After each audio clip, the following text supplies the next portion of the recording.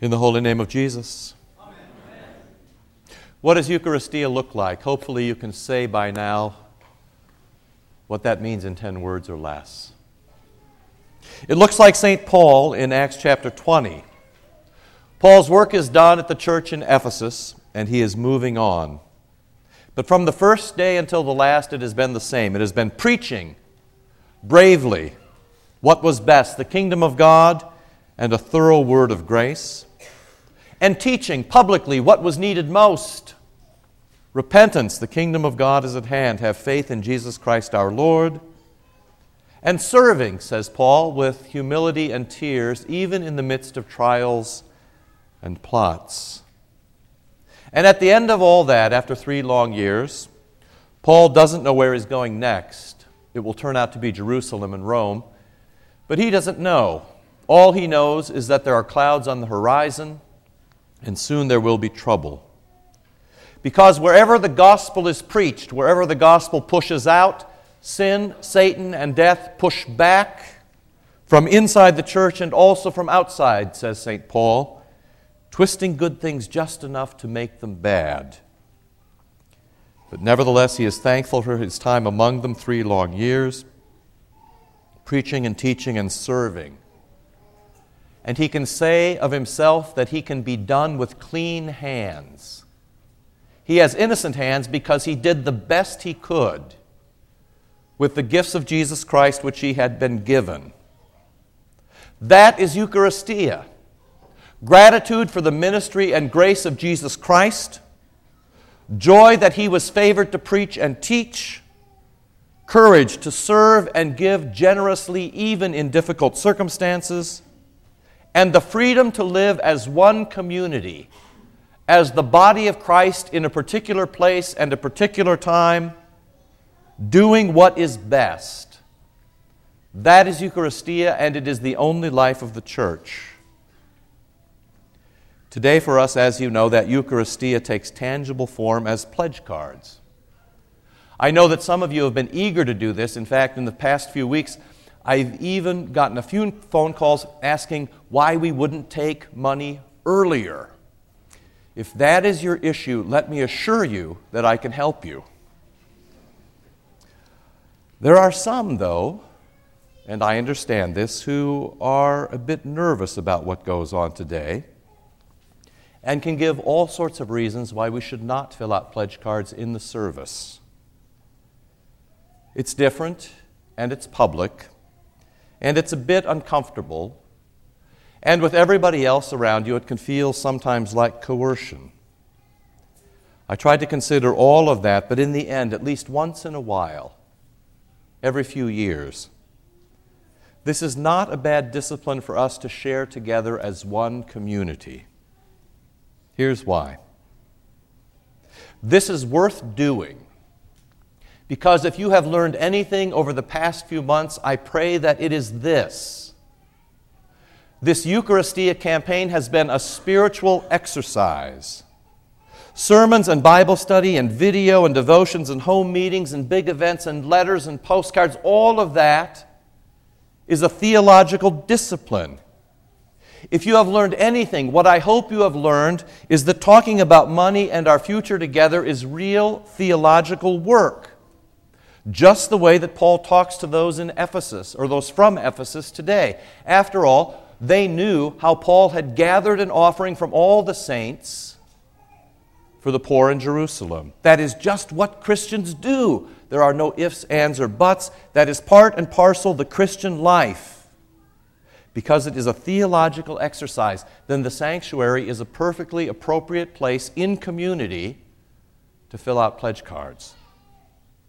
It is also worth doing because it is a way for us to stick together. It is a way, as St. Paul says, to pay careful attention to ourselves and to the whole church, verses 28 and 29, a church which Christ bought with his blood on the cross and builds with his blood in the Eucharist.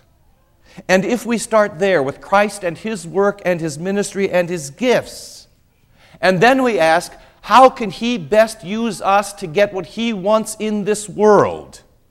individually and collectively, just as Paul did in Ephesus, then our life will end in Eucharistic life together. It is also worth doing because you are free. A pledge card is not something you've got to do. It is something that you get to do. And so along the way this morning, if you want, you can simply write no thanks and put a circle around that, and you will not hear from us again about the capital campaign. You will not receive a follow-up phone call, and you will not receive a follow-up letter. And if you do, after you've written no thanks, forgive us in advance. We've just made a mistake. But I hope now you'll give it a try, honestly and prayerfully and openly and collectively and with care. And if you do, like all other things spiritual, the focus and the faithfulness will make you a stronger disciple in Christ. So pick up your card and pick up your pencil. Here we go. If you came in a bit later, they're at the end of the row. Check your neighbors. Make sure they've got an envelope. And as you do that, let me say a couple of things. If you have trouble reading and writing, there are some of you for whom this print is too small or you have difficulty holding a pencil. If you have trouble reading or writing and you still want to fill out a card, see me or Pastor Gaining after this service. We would be glad to help you. Also, as the members sort of prepare to do this, I want to say something to visitors. For you, it may seem odd, especially if this is your first time here, that you walk in and we talk about our money and our future so explicitly. It may seem odd, but it is not. Money is just one piece of a faithful Christian life, just one of the many things that Christians are called to steward. You just happen to be here on a week when we're talking about this particular thing. But if we were talking about prayer or moral purity or merciful service, we would not pass out earplugs at the door, and we would not say that that is irrelevant to you as a visitor. We would just carry on, which is what we do today. And in fact, if you're visiting, this may be the best possible week you could ever come. You learn then that this service is part of our culture here at St. John. This is one of the things that we aim at, being generous stewards. And if you have any intention of joining or staying, you should know up front that this is a congregation that aims at high commitment and high intensity and a high level of discipleship and very much a follow Jesus to the cross kind of Christian life.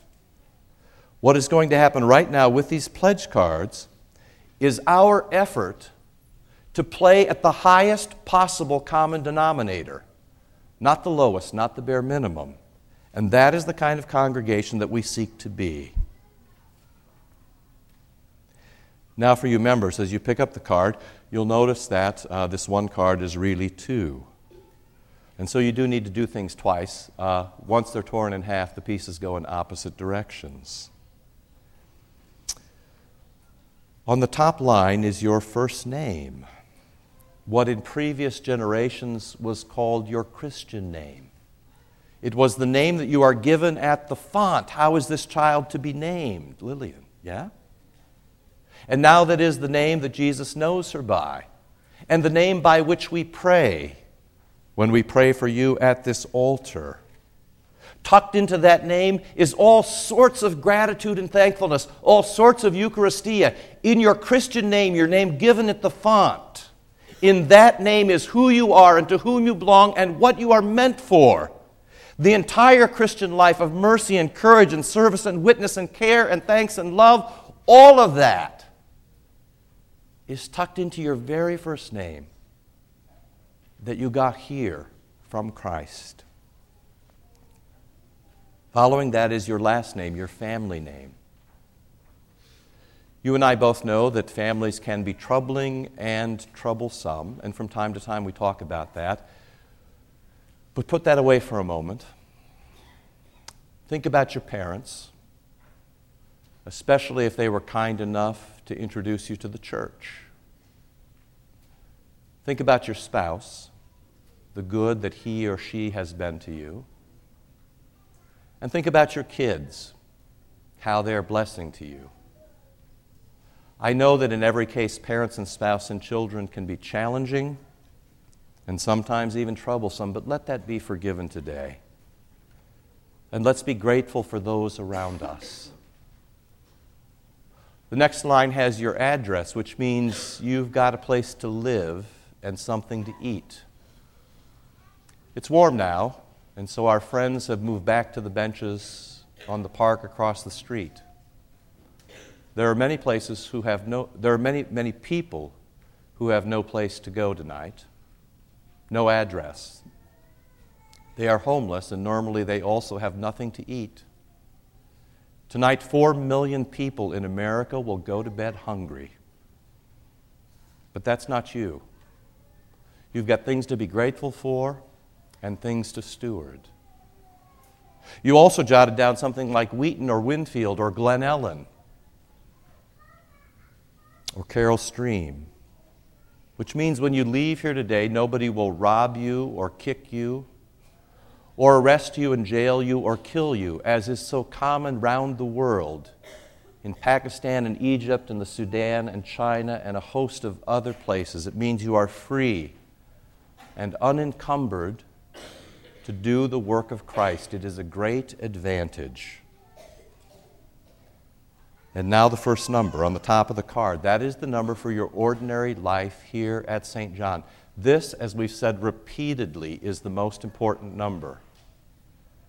The first thing to do is get your ordinary, disciplined, theological life in order. This is the biggest of the big deals, thinking clearly and acting decisively. Second line from the bottom, on the top of the card, you find a line that says, this totals so many dollars annually. Write down the total amount that you'll be giving this year, 1 year, to the operating expenses to St. John, or write no thanks. Either way, and simply put a circle around it. Okay, just take a moment to do that.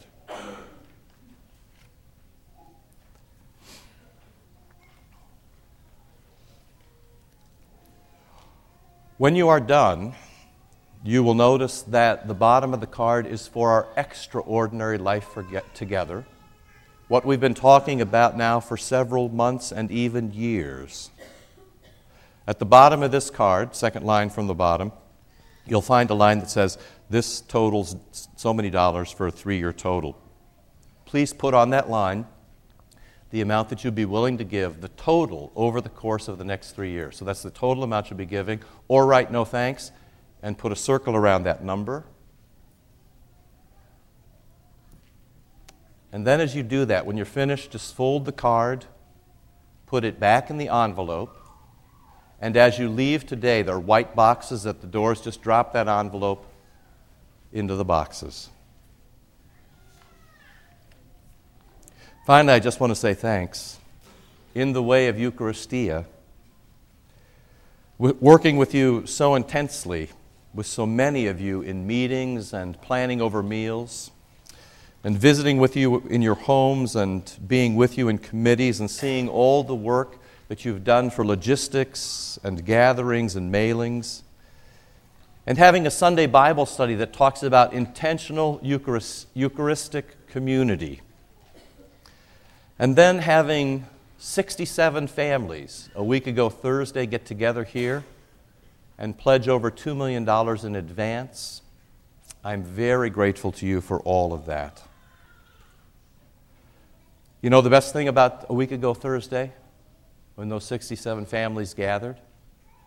We came up here for prayer. We filled out pledge cards much like we did just now. Then we turned them in and we went downstairs to wait on the total, and we had coffee and cake. And the most amazing thing happened.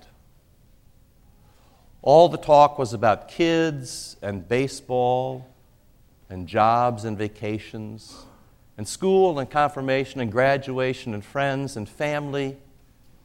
And there was jokes and there was laughter and there was warm joy and there was love and there was peace, which is not what you would expect from a group of people who had just let $2 million fall out of their pockets.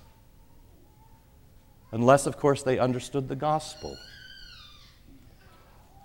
It means that generosity has become a normal part of life here.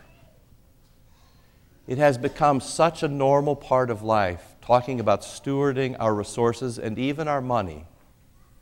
Generosity has become such a normal part of our life here, and it is so easy to talk about that we don't even need to talk about it. That's the most amazing thing. It is pure gospel. It is what the church should be in every aspect. It is pure Eucharistia. Thank you very much for that, and for today, and then for whatever comes next. In the holy name of Jesus, amen.